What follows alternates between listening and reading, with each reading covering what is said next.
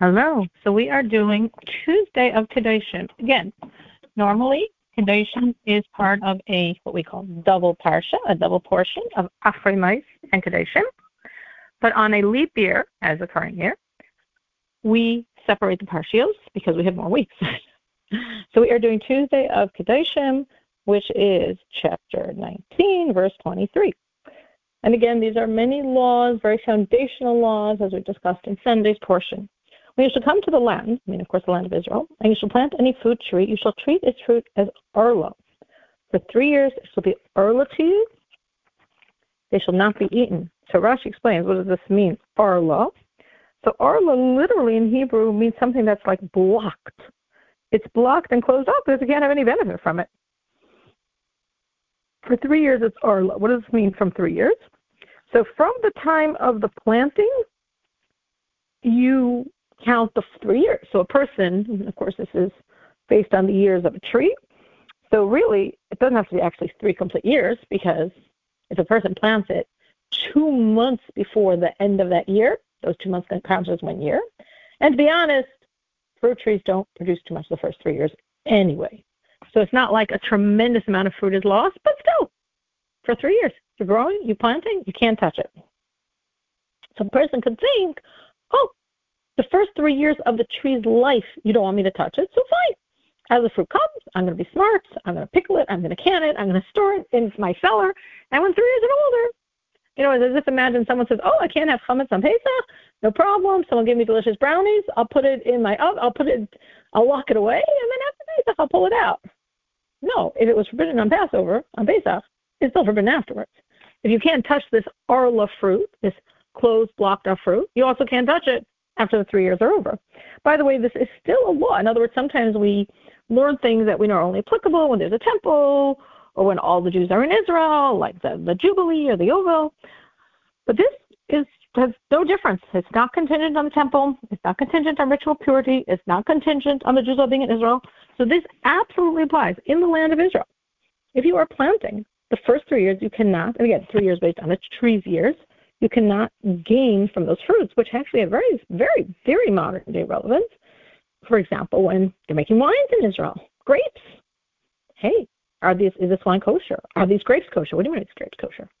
Well, were they picked when those saplings of the grapes were not yet 3 years old? Then it's, so to speak, literally wine you cannot drink. It's not kosher.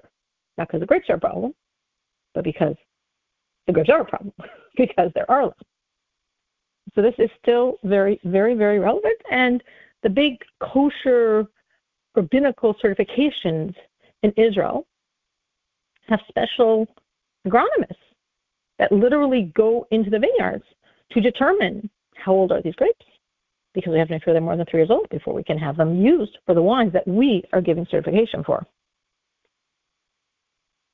In the 4th year, all of this fruit shall be sanctified to God, praising to God. So what does this mean? So you planted your grapes. First 3 years, again, trees year, so if it was the last 2 months of the year, that still counts, and then a year, and then another year. We finished 3 years. Oh, good, now I can use them. You can, but not any way you want. They are treated, as Rashi explains, just like Meiser Sheni, the second type, which means they're your benefit. Enjoy them, but only in Jerusalem.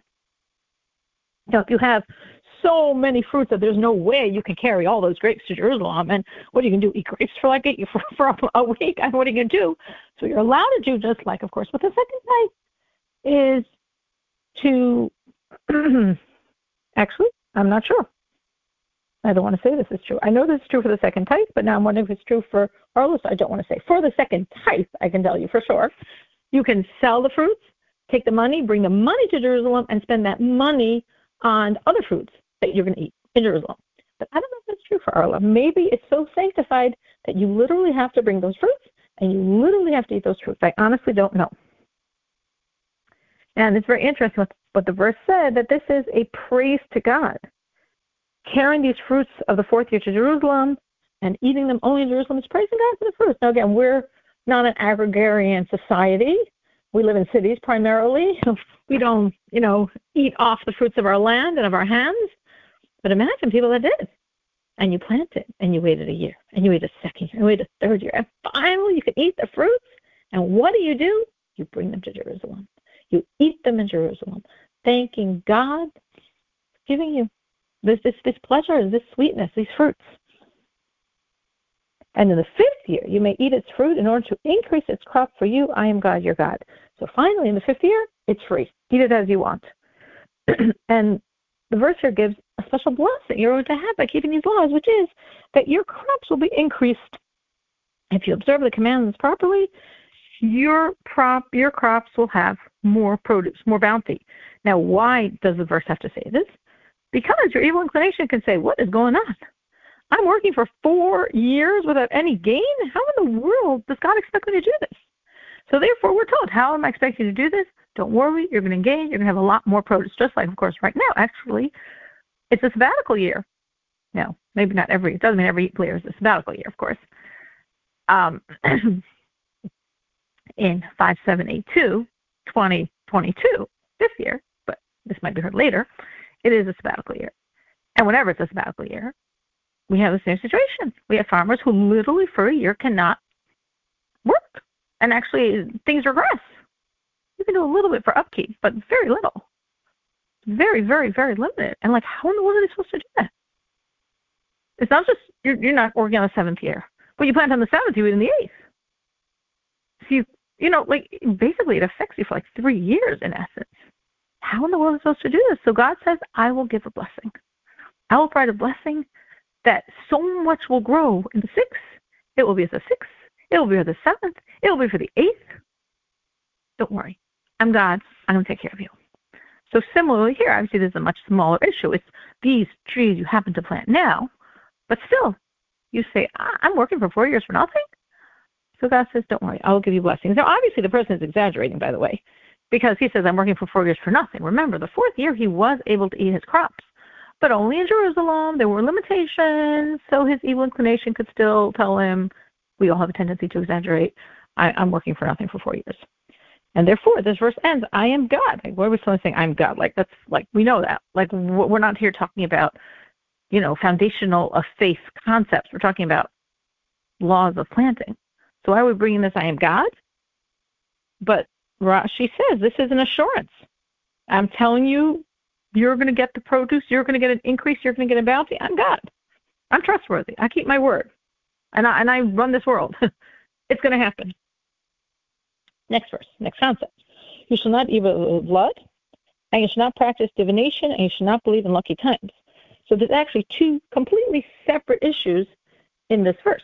One, you should not eat over the blood, which actually is a very open-ended phrase that actually has many meanings. Rashi gives 2. One is it's a negative commandment that you can't eat of any of the sacrifices before the blood was sprinkled on the altar, as with every sacrifice, even a sacrifice where we do have a portion to eat. Still, the blood has to be sprinkled first, so don't eat while the blood is still not sprinkled. And another completely different understanding of that is you cannot eat an animal while blood here symbolizes its life, like the blood of your heart. The life hasn't completely departed. Now, you're saying, well, what are you talking about? Obviously, you only eat an animal that had ritual slaughtering, shechita. Otherwise, you're not allowed to. It's not kosher. But even with ritual slaughtering, there still could be these spasms of what seems like life. So don't eat on the blood. Don't eat when blood, a.k.a. life, still is apparent in the animal. And as long as there are these spasms, it's still forbidden to eat. And there are actually many, many, many other interpretations of this open phrase. And then, completely different concept, don't practice divination. Divination is all these ideas like if you see a this, or if you see a that, or if this happened, or this happened, like with a weasel or with birds, Rashi says, if you see a weasel, it's an omen. If birds chirp, it's an omen.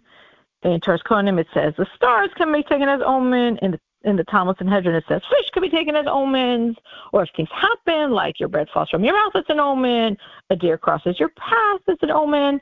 In the Talmud, there are many, many, many examples of things that people used to view as omens. We're not allowed to do any of that. And also times. Onenu. So onenu, onin, onna means a time. So you can't say, oh, this time or this day is very auspicious for this, or Alternatively, this time is very inauspicious, inappropriate for this. Both are forbidden. We trust God. We are, so to speak, simple people, believers of God, and we don't go in any of these directions. Next verse, totally different concept. You shall not round off the edge of your scalp, and you shall not destroy the edge of your beard. That sounds like a very simple verse. It's actually very complex to understand what exactly is forbidden. So Rashi says this is someone who makes his temples even with the area behind his ears and his forehead. So the circumference of his head is rounded off. And we're told that this is something the priests of the idols would do. So that sounds sort of simple, okay. But then you ask yourself, wait, what precisely does that mean? What's forbidden to cut? And it's not very clear, and the various commentators on Rashi give various answers. The Mizrahi looks at it one way, the Gari looks at it completely different. According to the Mizrahi, it would be breaking the line, so to speak, the hairline at the forehead, to the temple, to the jawbone, to the back of the head. So breaking that line by removing the hair of the temple. So you're forming like this new straight hairline from behind one ear to the other. That's forbidden. Okay, except Gari says something completely different. And Gari says we have the hair of the temples where it meets the jawbone, and rounding the corners is removing that hair, so you separated that junction point. And that's forbidden. In either case, again, it's the same concept. This is what the priests of the idols would do, and God is saying you're not allowed to do that. Now, what does it mean by the edge of your beard? So Rashi explains that the beard has like 5 sections, 2 on each cheek, on the top, and then 2 on the bottom parts of the cheek, and then on the chin. So your upper cheek, your lower cheek, that makes 4, and your chin. And all of those parts, of course, we have to be very careful with, and we are not allowed to remove any of the hairs of the beard. And it's very, very important, not only the idea of growing a beard, but also growing a completely full beard. There's no way is it cut, is it shaved, are the hairs removed. All of this brings tremendous, tremendous spiritual blessings. We're told that a beard has 13 roots, which are really relating to and a manifestation of the 13 roots of God's essence, compassion, and the growing of the beard draws down that compassion, and therefore it's considered a very, very, very enormously significant spiritual virtue to have a full, untouched, untrimmed beard that all this compassion can freely flow.